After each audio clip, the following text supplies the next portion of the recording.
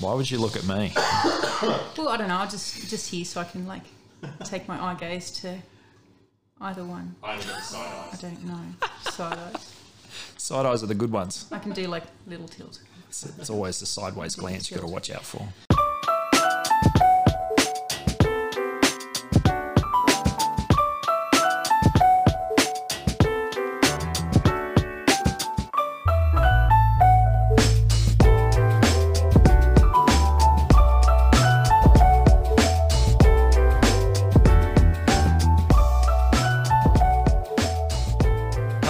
Welcome back to the podcast. I'm your host, Kev. Can you believe we're almost at the end of January? It is nuts. For whatever reason, 2020 flew by so quickly. I sort of figured it maybe had something to do with isolation or stress or something like that. I don't know. But 2021, like it's just January. It's basically done. It's crazy. Australia Day was yesterday, and along with it came a fair bit of controversy, as per usual.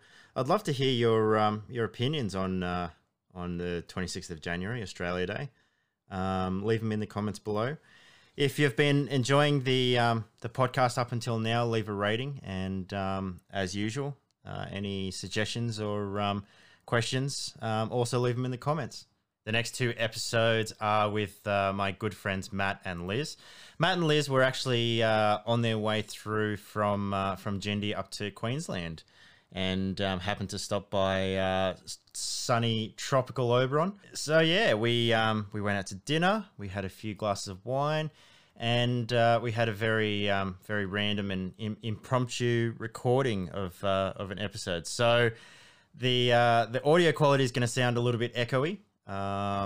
And a little bit funny. That's because I moved all the gear into the house. So there's no audio treatment or anything like that in there. So, but I hope you bear with it. Matt and Liz are two fantastic, amazing humans, and hope you enjoy the next two episodes. As per usual, if you need a little bit of a pick me up, Journey Made Coffee has all your caffeinated needs. Go to www.journeymadecoffee.com.au, place an order, and use the code MyMate for 10% off. So without further ado, this is my mate Matt and Liz. So I don't know if you guys can hear, and I'm talking to the podcast listeners. It's very echoey. I'm actually inside the main house, not in the cave.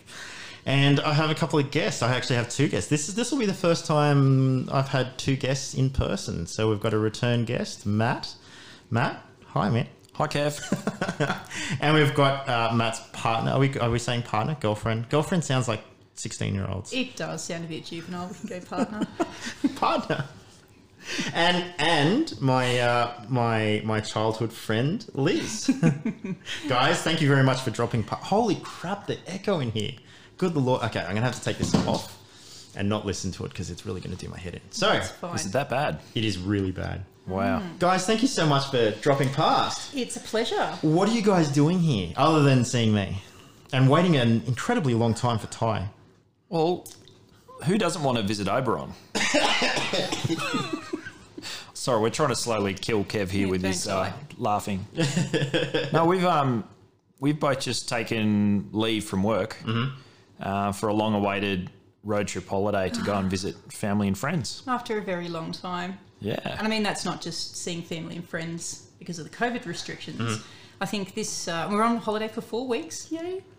I think this is probably going to be the longest time that we've had off together in 3 years. Yeah, I see. Oh, quite easily, yeah. So this will be your first stretch of leave from your new employment? Correct. What do you do for work, Liz? Just for everyone out in the ether.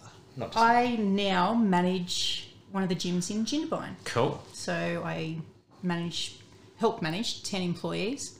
I personal train, I teach classes, take care of the day-to-day business, awesome. Help the owner out with all of that stuff. Excellent. I find myself sucking my gut in. No need for that. No, very cool. So you guys are heading north. We're going north. We're going to meander our way through to Queensland, hopefully. Excellent. We're hoping that by the time we get to near Queensland that the borders will still be open. Yep.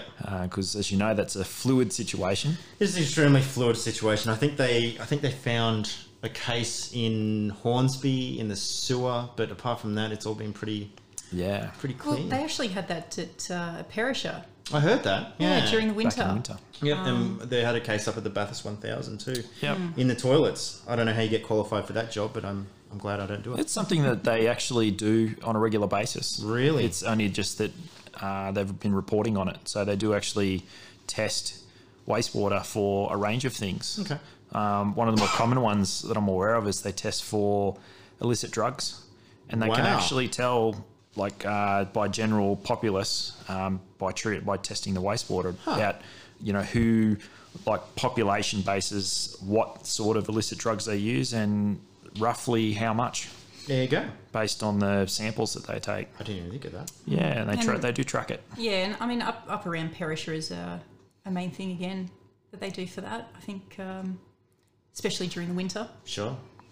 Yeah, A we lot have heard of it in tourism up there, and What is the drug situation like up in Perisher? Is it pretty... Oh, I don't think it's not bad at no all. worse than anywhere else. Yeah, okay. Yeah.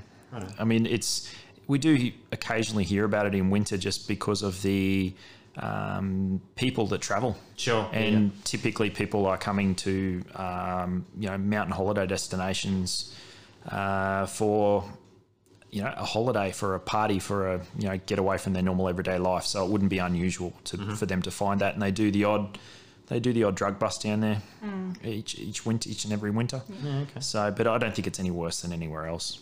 I mean, there's not a whole lot of impact on, the local population as far as drug use is concerned. Yep. I'm sure people are just participating for a good time on their holiday. Yeah. No, fair enough. Well, it's definitely a little bit different here. I mean, we've got at any town, I suppose, that has high industry and around the clock shift work, you usually find that the drug problem in the town's usually fairly high. Yeah. Because I know like Orange was and is pretty bad for it, and Yep. this town is as well. So Yeah, we did notice that a lot in Orange. And I mean, there was quite a big impact in the community for it. There's a lot more resources available for people with substance abuse sure. issues. Cooma, close to us, does have a little bit. But I think again, they think they've sort of looked at different, especially country towns, yeah. with social and work inequalities. Sure. People that have a lot of time on their hands and not a lot of resources available to them. And a lot of money from shift work. Yeah, potentially there is Sure. that possibility. They've also sort of likened. I've read in a lot of places where they've sort of looked at the socio-economic reasons for heavy or increased illicit drug use, and it's actually got a lot to do with social connection and community or lack thereof. Yeah. So even people that have a lot of neighbours, but they don't interact with them, or they don't have community groups that they associate with, or it sort of mixes up with that. So people don't have that social connection, so they sort of wander down this other path as a way to either cope or escape. Yeah. Having not been a user myself, I can't personally attest to it, but a lot of the research and things that I've sort of read over the years has got a lot to do with that. Yep. And it's an interesting subject, and it's as a wider community issue, it's a fairly big one. Yeah. I think Australia in general is probably one of the strictest countries, I would say, in regards to drug use and drug ownership and paraphernalia and all that sort of stuff. And obviously I'm using the wrong terms because I'm just not in that scene either. But one of the most hotly contested subjects, and one of the things that takes a lot of people by surprise from overseas is how strict we are on marijuana. So do you guys have any opinions on whether or not legalization of it will solve problems as a lot of people think, or...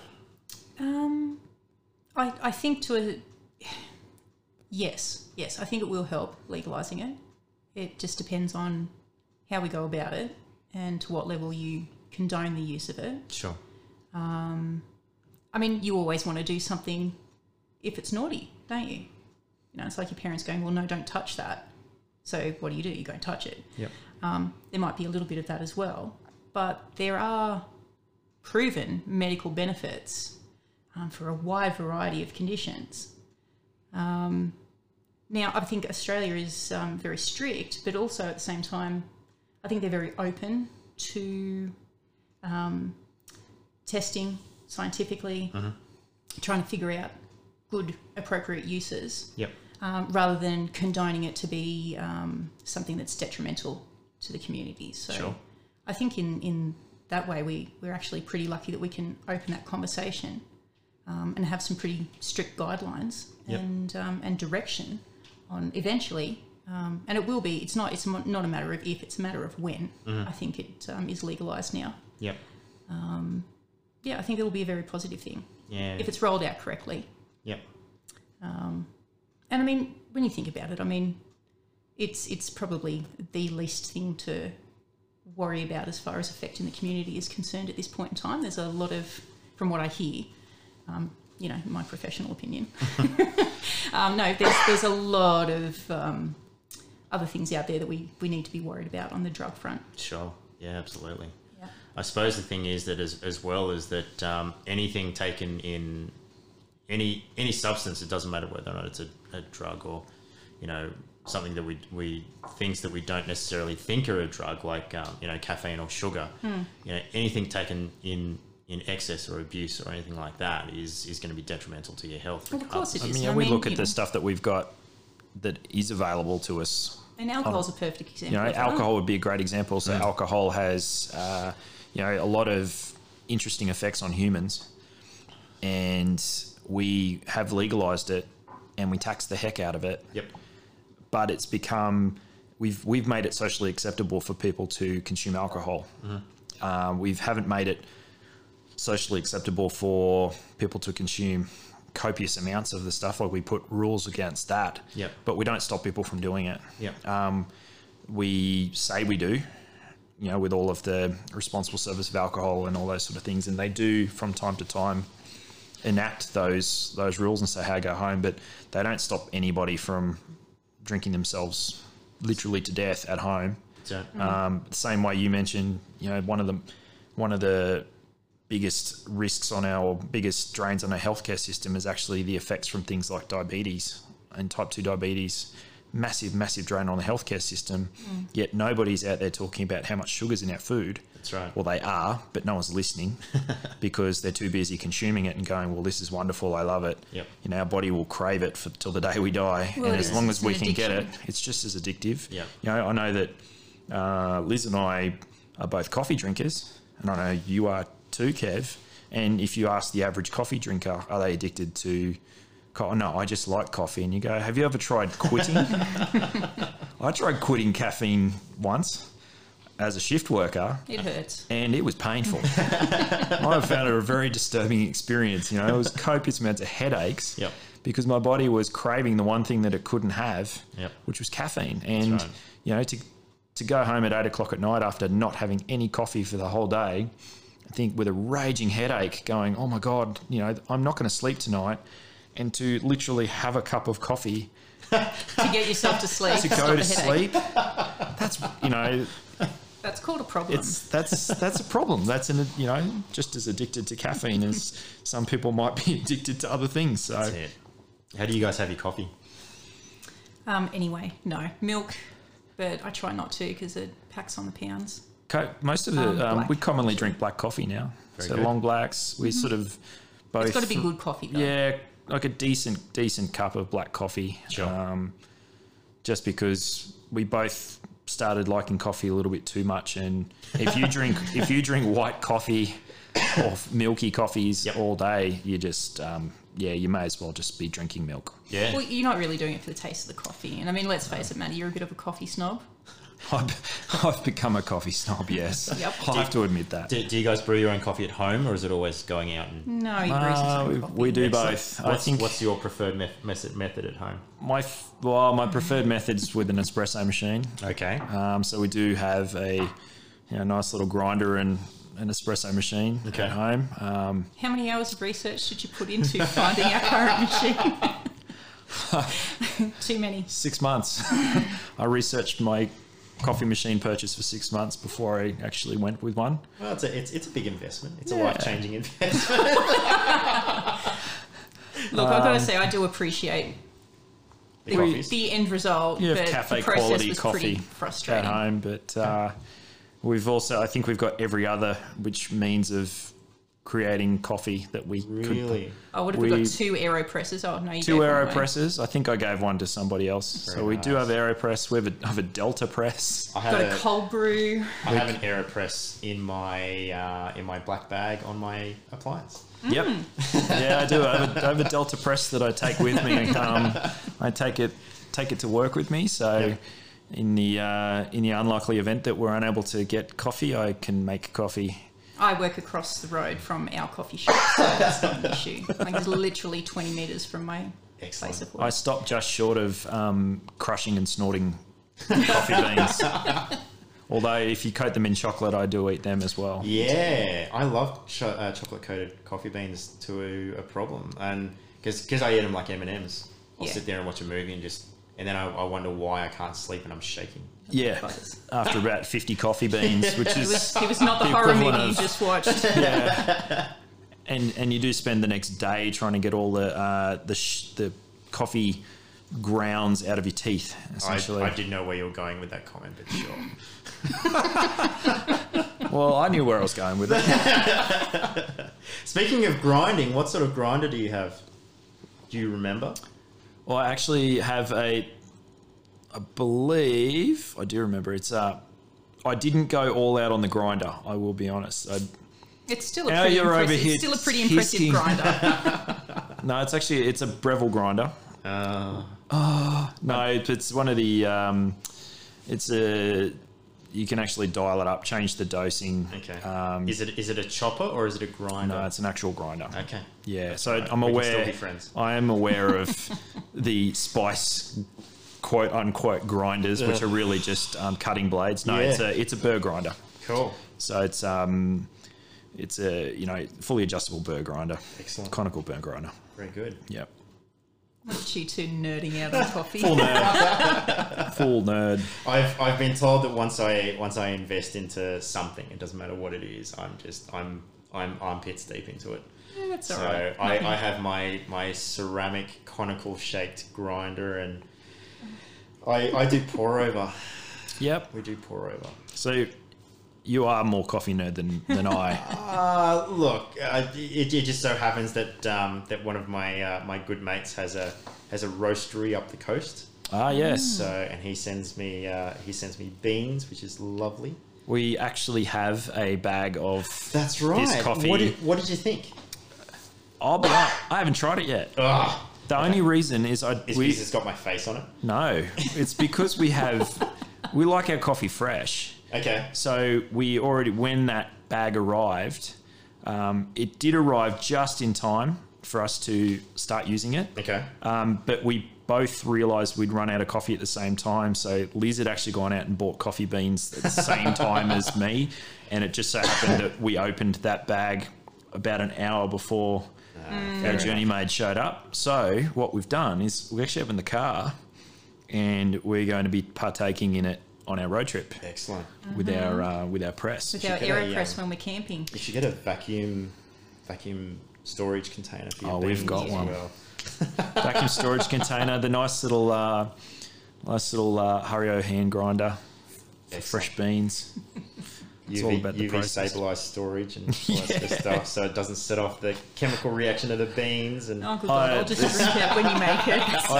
Okay, so if we're going to, I can't claim to be coffee nerd. I have seen your kitchen.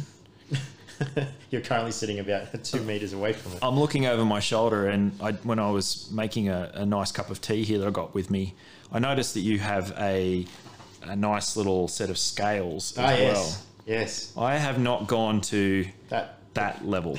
No, I did. I got scales for Christmas. Okay. We have them now. We're at that level. We're there. Disregard. Well, I mean, look, if you've got an espresso machine, I don't think you can use scales with it, because doesn't it go by... Oh, no, you can weigh them. you can weigh them.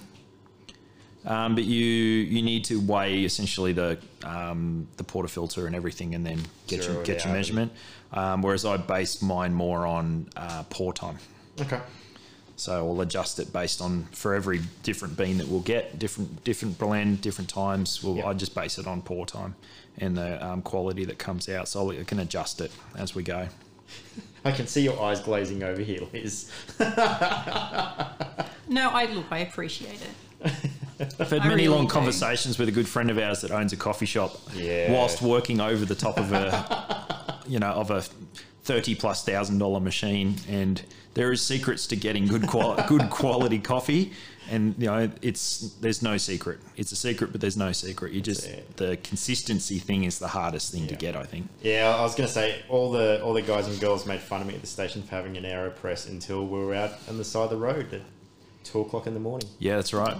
Yeah. Suddenly and then the kettle comes out and the AeroPress, and everyone just stops and smells and looks, and I'm there by the side. Do you have one of those fantastic electric kettles that has to plug into the appliance that takes about 12 minutes to get a single cup? Yes. Oh, they're wonderful.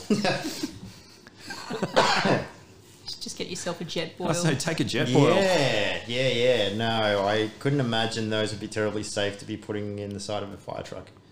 Why not? Well, if you go driving through bushland that's on fire, as some people did last year, then I couldn't imagine a jet boil being terribly... Well, if your truck's catching fire, you're probably in the wrong spot.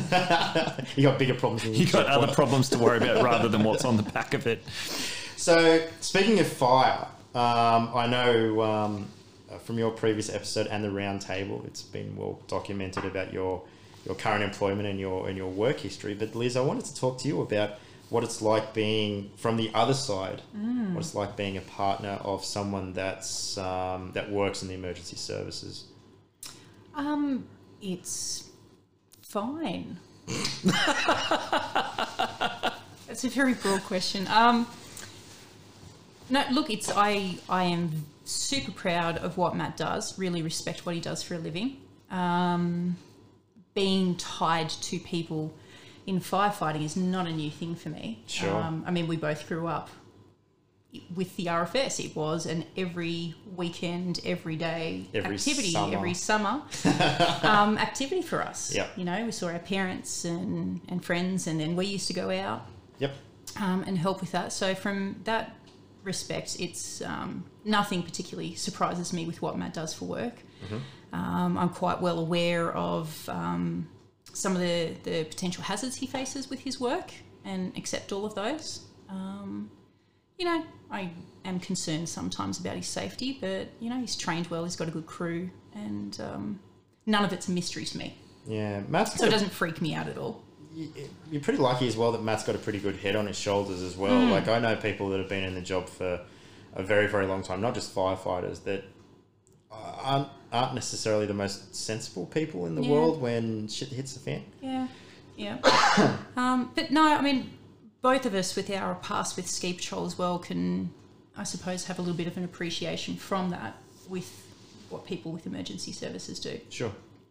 But no, I've grown up around people in those environments. I currently have, a sibling that's in the police force. I think people do just as many other dangerous jobs.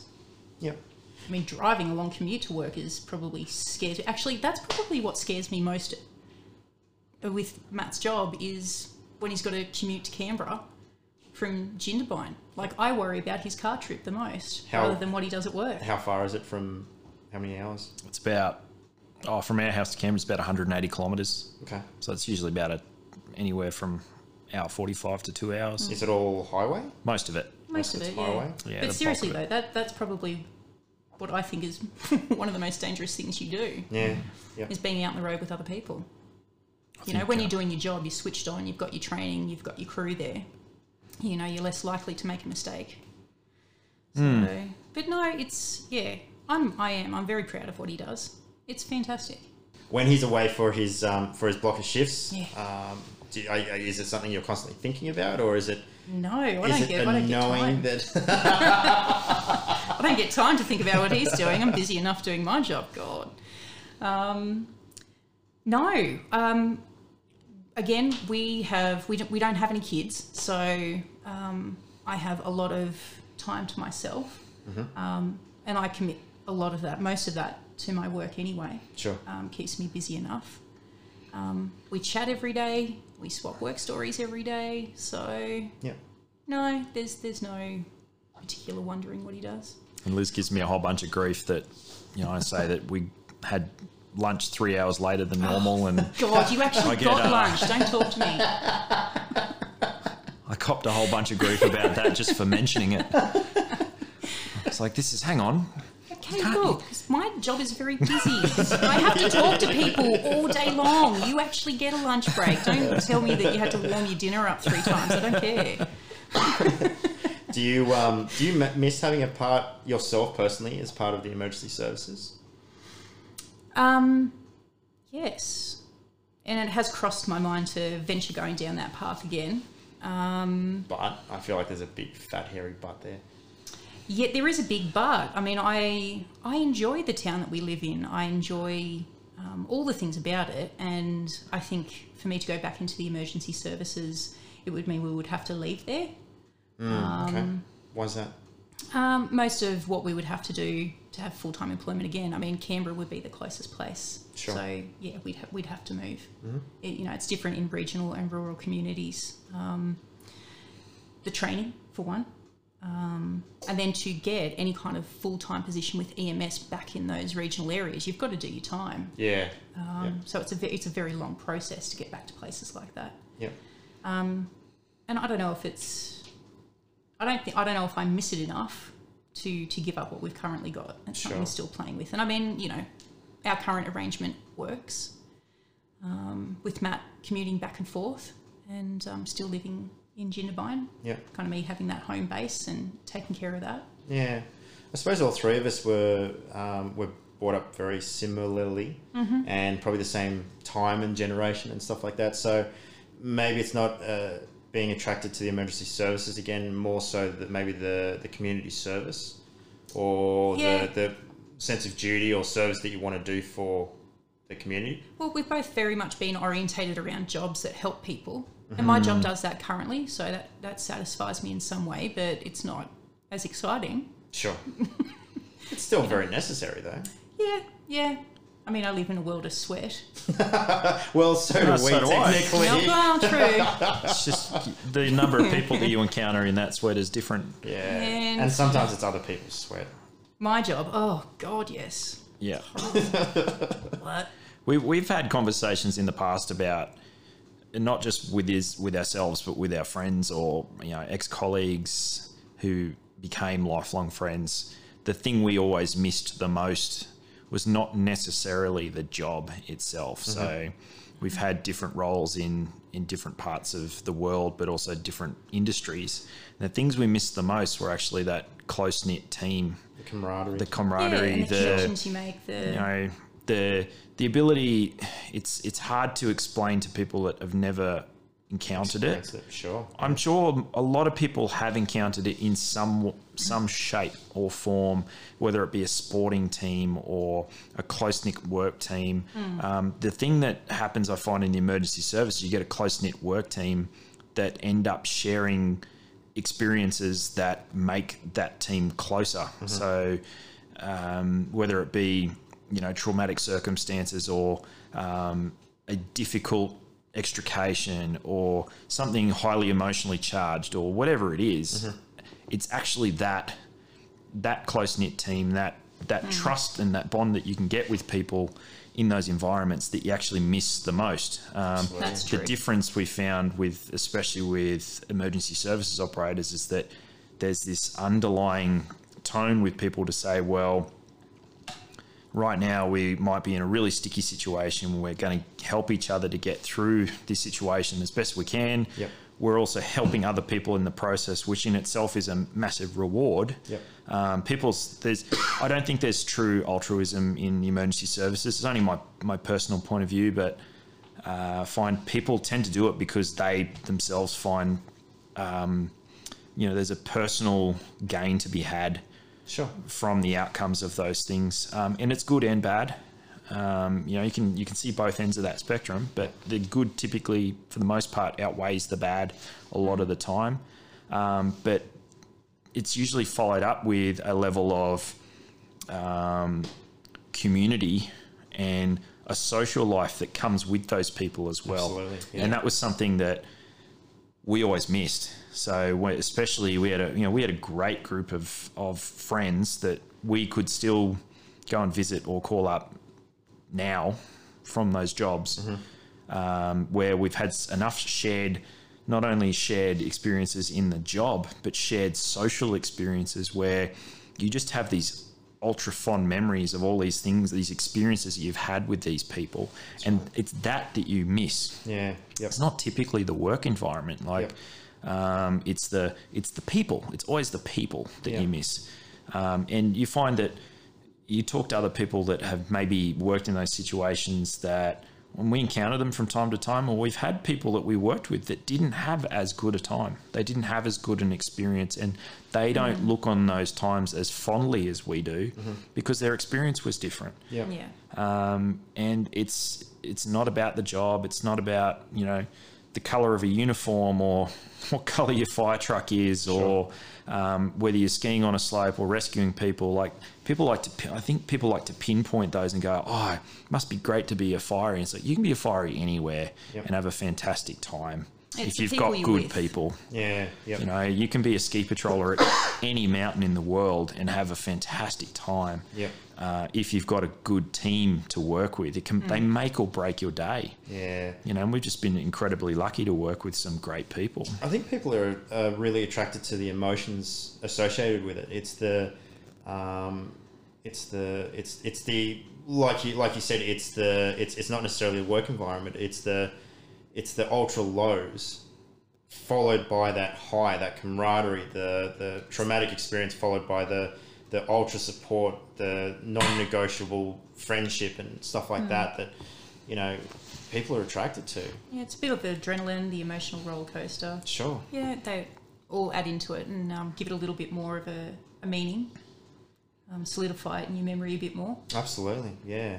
I find you get this, if you break it all down, you get this sort of raw, emotional human experience, and people like that. It's like we said, the highs and the lows. It makes, if you have a particularly low day or a couple of rough incidents, it can you can sort of turn it around and make the really good things. Yep. They suddenly become these like, oh my God, this is amazing. I'm so lucky to be able to do this, and share this with people. And vice versa. You really do get to experience the whole gamut rather than just it being. It's not a mundane existence. It's very hard for it to be mundane because it fluctuates around so much. Yeah. One of the things I tell the recruits that come through my station is that pick your support network very carefully. And the reason why I tell them that is because it's all well and good to go home to a partner or a spouse or parents or whoever and need to debrief and talk about the incident and what happened. And a lot of us in the emergency services do that by reliving or recounting the incident scene by scene or word by word, or unfortunately for a lot of us, body by body. So sometimes talking to a spouse or a partner or parents or something like that in that detail is completely inappropriate. So absolutely. How do you find being that support network for Matt? Like, obviously, as you said, Yep. we've lived the emergency services. We have, yeah, definitely. We've seen things from our capacities in that growing up, and then ski patrolling. We've had our fair share of really bad days. We've been there to share it together, which is, I think, good for us. I mean, there's not too many couples that get to share that same sort of emotion and job together in the job. I mean, how often do you come across that, Matt? I mean, even in your job, how many fireys actually work with their spouses? And not a I whole am lot. aware that there definitely are people that do. It's not There's a common them- thing. No, it's not common. So we're really lucky to have shared that. So from that, I can tell if something's really bothering Matt. I never press the issue. If Matt doesn't feel, especially in this new job, because it is a little bit different, if he doesn't feel that he can share that with me, I'm not offended. I'm not upset. It was actually really good on Matt's graduation. They took all the immediate family aside and had a peer support team that talked to us about, and a psychologist, and they have an enormous support network available to them as firefighters, and so do we as family. Not just look out for the signs of possible issues with your spouse in the job, Yep. but if something's affecting you and your home life, or if you have an issue at work, we get to share on that as well, and that's great. So if it's something he doesn't want to talk to me about, that's fine. I will prompt him to go and talk to somebody else. Yeah. Or I know where to go to find the help for him, to make them approach him if necessary. But again, Matt's very level-headed with that. In the past, he's been the one that's been there for a lot of people as that support. Yeah. And I think he's quite aware of himself as a person. And that helps too, knowing yourself Yeah. in the emergency services. Yep. You're not always going to catch yourself, or there might be a trigger that you are completely unaware of and Sure. it catches you off guard. But Matt's very sensitive to that. So I don't usually have to worry about him at all. But yeah, we look out for each other with that. He's got a lot of support network there. I suppose it's as big a commitment for the person doing the job as much as it is for the rest of the family. And I know being now being in a permanent role, it's I don't know. It's I was going to say it's not as much, but it probably is. But I mean, you remember your days being as an on-call firefighter. You know, you'd be at a family event or you'd be out somewhere, and it's literally drop everything and go. And you know, you have to have a very supportive family or whatever to be able to do that. Yeah, and I mean, they, again, at your graduation, they prepared us for that. They said, this is not just a commitment when, your spouse, your husband, wife, whatever, committed to this. They were committing the whole family to this lifestyle. So be aware of that. Yep. But again, I think Matt and I are in a little bit more of a unique position because we have both had similar, backgrounds. We have other family members in EMS. We know what it's about. And I'm not saying that it doesn't get hard. I mean, quite frankly, I'm relieved that you are a full-time firey now and not a retained. I mean, we were just talking about this at dinner. If I ever hear that pager for the retained fireys go off again, I swear to God, I'm going to bust something. Because like that started to get to me. Sure. A little bit. More than your job now. So that, I think, that was more disturbing to our lifestyle than his current job. Have you stopped reacting to those noises? Honestly, No. Not yet.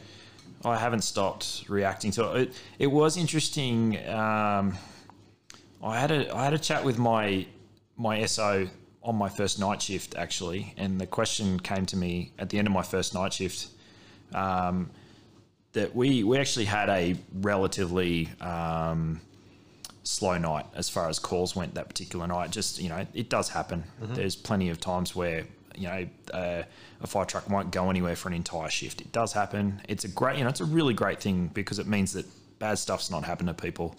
But there's might be reclining at night. He's putting air quotes, sleep. Reclining. So one of the things we have this discussion, like some people go, oh my God, how is that possible? It's really a case of fatigue managing to say that, we'd rather say that you got a few hours of sleep before that call. So when you get there, you can function at your best rather than sort of slapping yourself to stay awake at 3 o'clock in the morning. It doesn't work. You're fighting your body's natural reactions. Or having a coffee on the side of the road at 2 a.m. You may just as well be with your eyes shut or you could be out all night. It just, you just don't know. And this particular night, slow night, very, very low call rate. I think after about 10 p.m, we basically didn't get any calls. And it's a common thing that, a lot of new people into the job will lay and stare at the ceiling and go, oh my God, when's it going to go? When's it going to go? When's it going to go? And I just fell asleep and slept right through. We didn't get any calls for about a 7-hour period.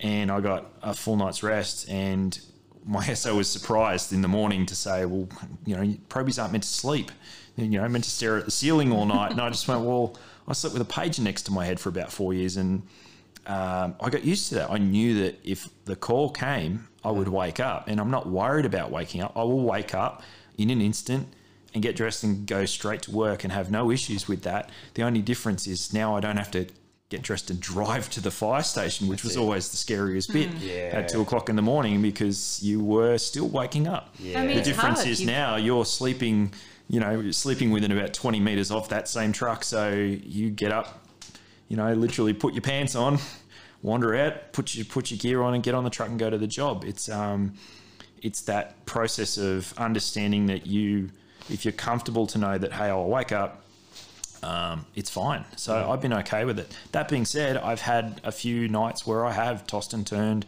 It's the ones that I've found for me personally are when I need a bit of wind down time.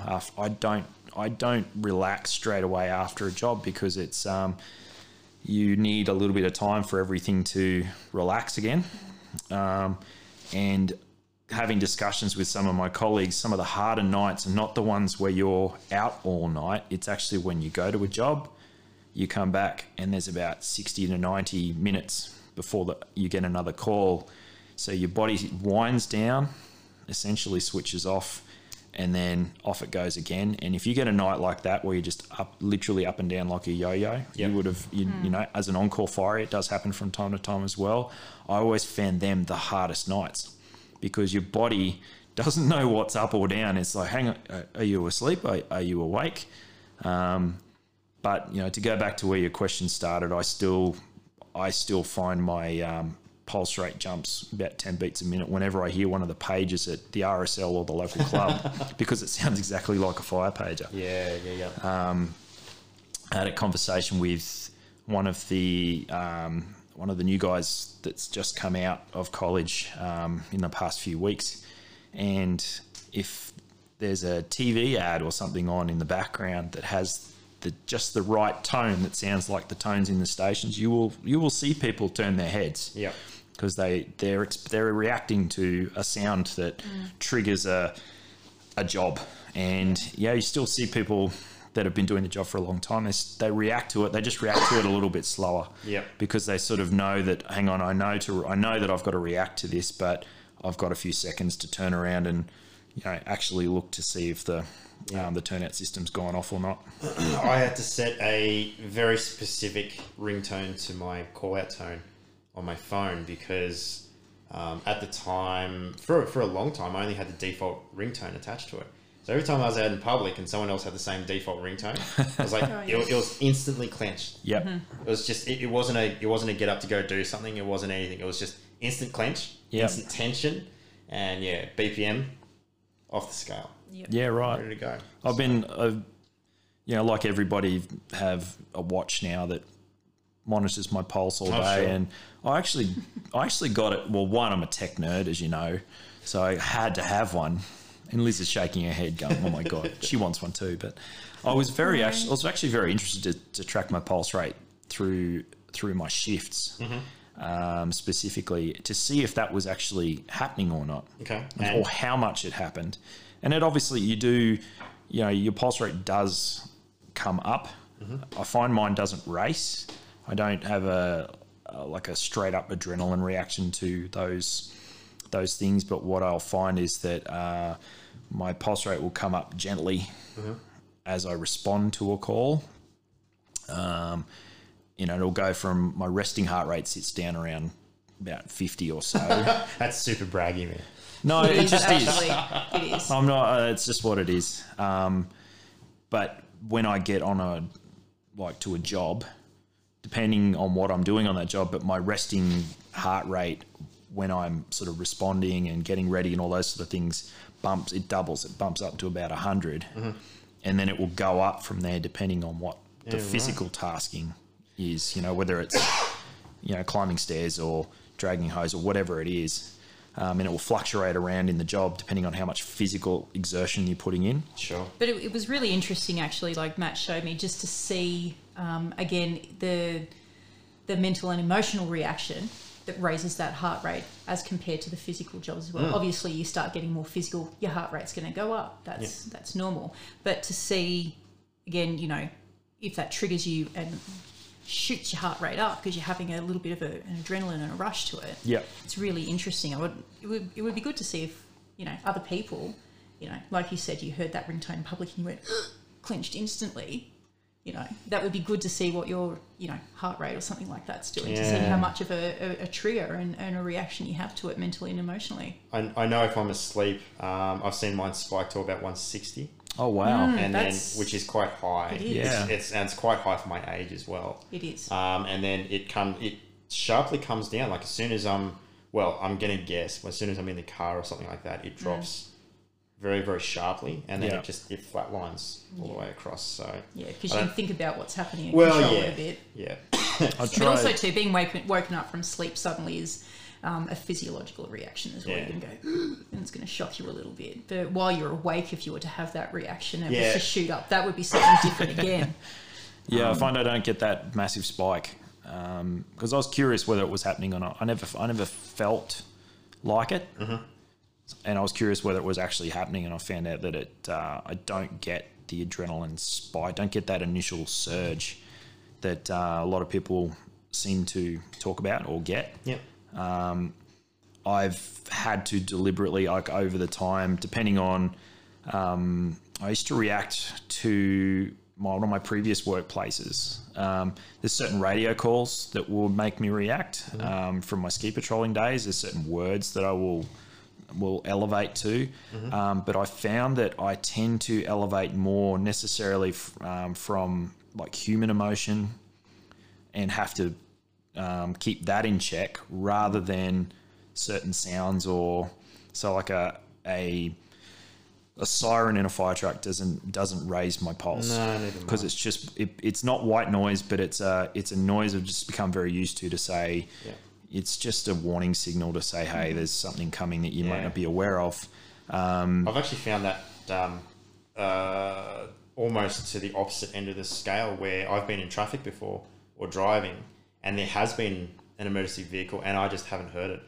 And it's because it's not because I haven't heard it, it's just because I'm so used to being inside that cab. Yeah, understand what the noise is for. Yeah. And having to relay messages inside that cab between four people. Yeah. And choosing to completely drown it out. It's not unusual for you, whereas for the general population, it's like, oh wow, what is that? It's unusual. I'll find I'll react more to the way someone talks, the tone of their voice, or a look that I may get from somebody that, especially someone that maybe has a little bit more experience in a certain thing. If you start to hear them elevate and go, oh, hang on, this could be really bad. Yep.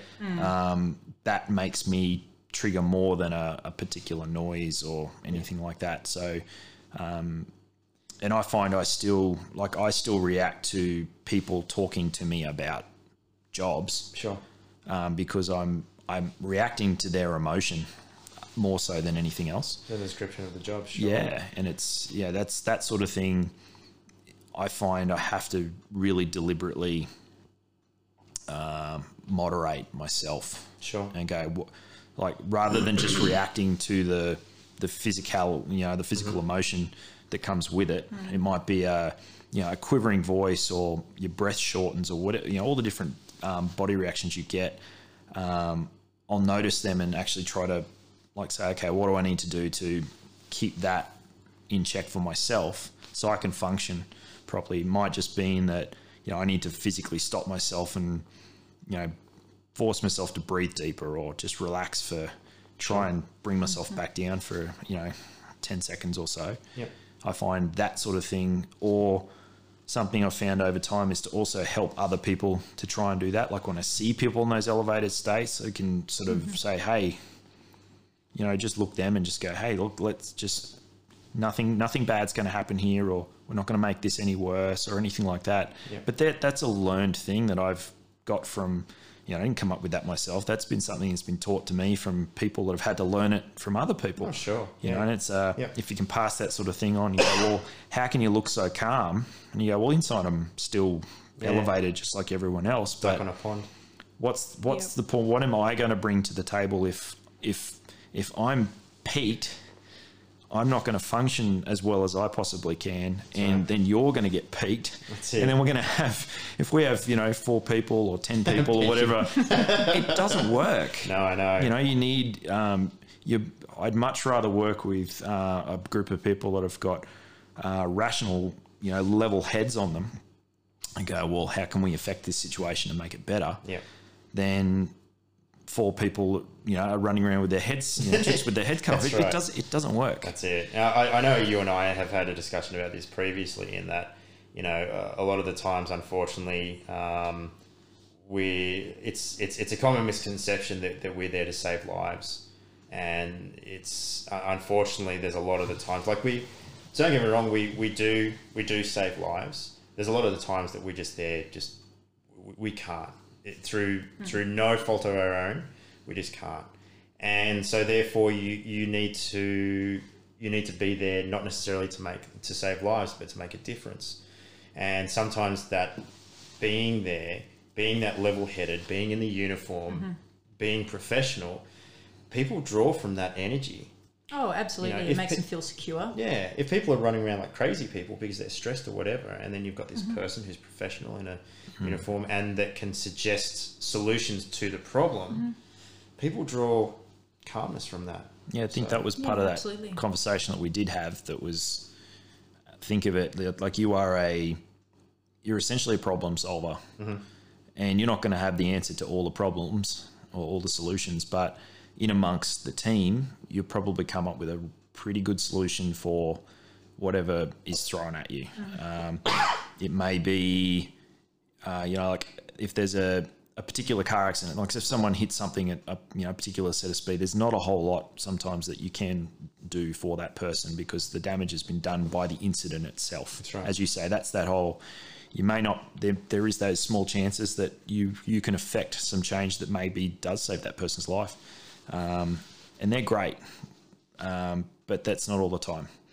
It may be that you get there and there's nothing wrong with the people, but everyone's just losing their mind because, hey, something out of the ordinary has happened. You know, like Liz and I were having a really good conversation just this morning about the effects of change.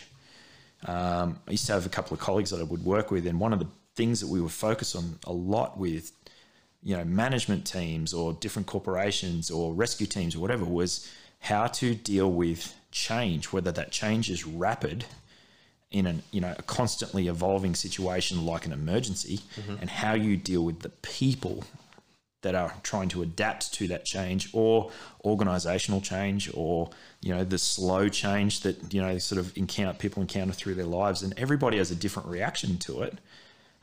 Most people don't like change, especially rapid change. Yes. Rapid change is tough for humans to cope with, and I find if you're an adaptable problem solver, then rapid change isn't as scary as it sounds. Sure. No, it's still a little bit scary, I think, because I mean, we're not really exposed to that much rapid change in our society these days with the comfort that we live in. A lot of the jobs that we do. We also don't live in America as well. We don't live in America either. Oh, we used to. We did used to live there. That's a for bit of while. a can of worms. We can open that one another time. I need whiskey for that conversation. So let's skirt the American thing and move away from the emergency services. Because I sort of feel that America is going to be a deep dive one of these days. But COVID and in America, obviously, I think yesterday or was it today, they had the highest death rate, which is like 4,400 people a day that's passed away from COVID. How can that not shock anyone that lives there? I'm sure it is shocking the general population. I mean, Matt had, we've got a lot of friends over there, a lot of friends that we talk to very regularly. Your little social media post the other day stirred the pot for a few people about that, didn't it? Did. So, okay, for those that haven't seen it, what was the social media post? Would you care to discuss it, or do you want to leave it alone? I'm happy to discuss it because it's something. When I wrote it, I was actually it's genuinely how I felt. Now I'm not big for. I don't like to rant, but I find occasionally I rant. Sure. Like a lot of people do, but I wouldn't call it a rant. It was just more you were laying down your observations about how shocked it is, or how shocked people looking from the outside into America are, and just asking the simple question: do you realise that this is how we're viewing you? Do you realise the situation you're in? And it really upset a few people. It was probably an interesting social experiment, if nothing else, because I'm happy to have a whole range of friends across a whole range of places and industries and backgrounds, and as much as I say that, my group of friends is probably not as diverse could be. It's not, because we only encounter certain groups of people in our lives. Sure. That's just out by how we grow up, where we grow up, where we choose to travel, all those sort of things. So I'm not by any means saying that, I've got cornered the market on diversity. That's never going to be the case. I just provide occasionally, and this was an example where I just provided my own sort of personal viewpoint, because one of the things that surprises me so much about what is going on with something, like what's going on in America, but with all of the changes that are going on around the globe and all of the fundamental human problems that are occurring on a day-to-day basis that are highly politicized. We are seeing, with our information age, we're seeing the quality of the information that is available to people on a day-to-day basis is being diminished because it's all being drowned out in opinion rather than fact. Opinion and feeling. Opinion, feeling, emotion. I'm a big believer in, you are more than entitled to have an opinion, but by having an opinion, it doesn't necessarily mean it's A, correct, or B, based in fact, or C, more valid than anybody else's. That's right. Because when I say that part about more valid than anybody else's is not saying I will not choose to listen to your opinion about a political topic or something like COVID. COVID is it's not an opinion thing. It's not about what you choose to believe. The scientific fact about this thing is it's crazy infectious. They got a really good idea of where it's come from and how it's seeded and how effective it has been on walloping a large bulk of the human population, and it continues to grow. But we've politicized it and worried more about economies and money and what's this going to do to my income next week than we have worried about, is this going to kill me? Is this going to affect my family? How big is this going to get? Someone mentioned to me the other day, I'm not sure if we had this conversation, but they said, one person dies, it's a tragedy. If 1 million dies, it's a statistic. And we're in that situation right now where people, like you look at what's going on in the US, they have a different system to us. They socially, they are different to us. As much as you want to look at American television and go, they're the same, they're not. And having lived over there, fundamentally, we have a lot of similar ideals, but we're different. Australia's got a bit of a socialist heart that underlies it. So we might live in a relatively capitalist society and we are democratic, but we have this social safety net that we all commonly buy into. Like most of us buy into it. There's a few people that don't and will fight it, and that's going to happen everywhere. But the post was about saying, hey, we're looking at this from the outside going, this is what you guys have done is you're burning down your own house because you don't agree with the paint color or, you don't agree with how this is happening. You are being absolute hypocrites. Yeah. Essentially, was the side of the post, and we feel bad for you because we're looking at going, this is a problem that you guys have. You got a human problem. It's not a political one; it's a human one, because you guys can't talk to each other anymore. You can't base your arguments in fact. Because where are you getting your information from? Oh, I believe this. Like, just because you believe it doesn't mean it's right. That's right. And we've gone back to that level of argument. It's like 2-year-olds fighting over whose toy it is. It's like, no, it's not. It's actually, this is the problem that we have. And now we're looking at something like, come back to your question about COVID. Why are they killing more people in one of the most affluent countries in the world? There is a whole bunch of people that just don't believe that it exists. Or don't They care. don't care, or they're being fed information that, hey, it's just like the flu, what's your problem? Yep. They're still traveling everywhere. Yeah.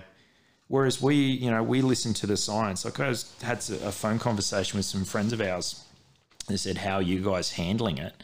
I said, well, the bulk of it, we hear from the politicians, but we hear from the politicians, and then the very next person that we hear the bulk of the information from is the chief medical officer or the chief health officer or the scientist that's giving us the most up-to-date information that they currently have. And they're saying like, hey, this is new. This is how we need to react to this. We need to lock you down, or we need to close the state border, or we're going to put these restrictions on you to stop this virus spread. And most of us go, that's really inconvenient, but okay, I understand. And we go, and we just sort of shrug our shoulders and get on with it. Yeah. Whereas over there, they've got people that literally just like, no, you can't tell me what to do. We have those people here too, but they're in the minority. Most people have, we're seeing the issues that we've had to rise with our sort of second, quote unquote, second wave here have come from just minor complacency. Yeah. More than anything else. Just going, oh, hang on, that's right. It's not really a problem for us, but that problem's still happening. Yeah. Whereas over there, it's just continued to grow. Yeah, I mean, a lot of your friends agreed. A lot of our friends over there that read Matt's post agreed with him, which was great. They took the observations well because they agreed, and they said, look, we're living here, we're living in it, and we feel the same way. But yeah, there was a few particular. One particular one that did not take it too well. I don't know if it was just a little bit of a lost in translation misunderstanding. Was this person American? Yes. Yeah. Oh. Yes.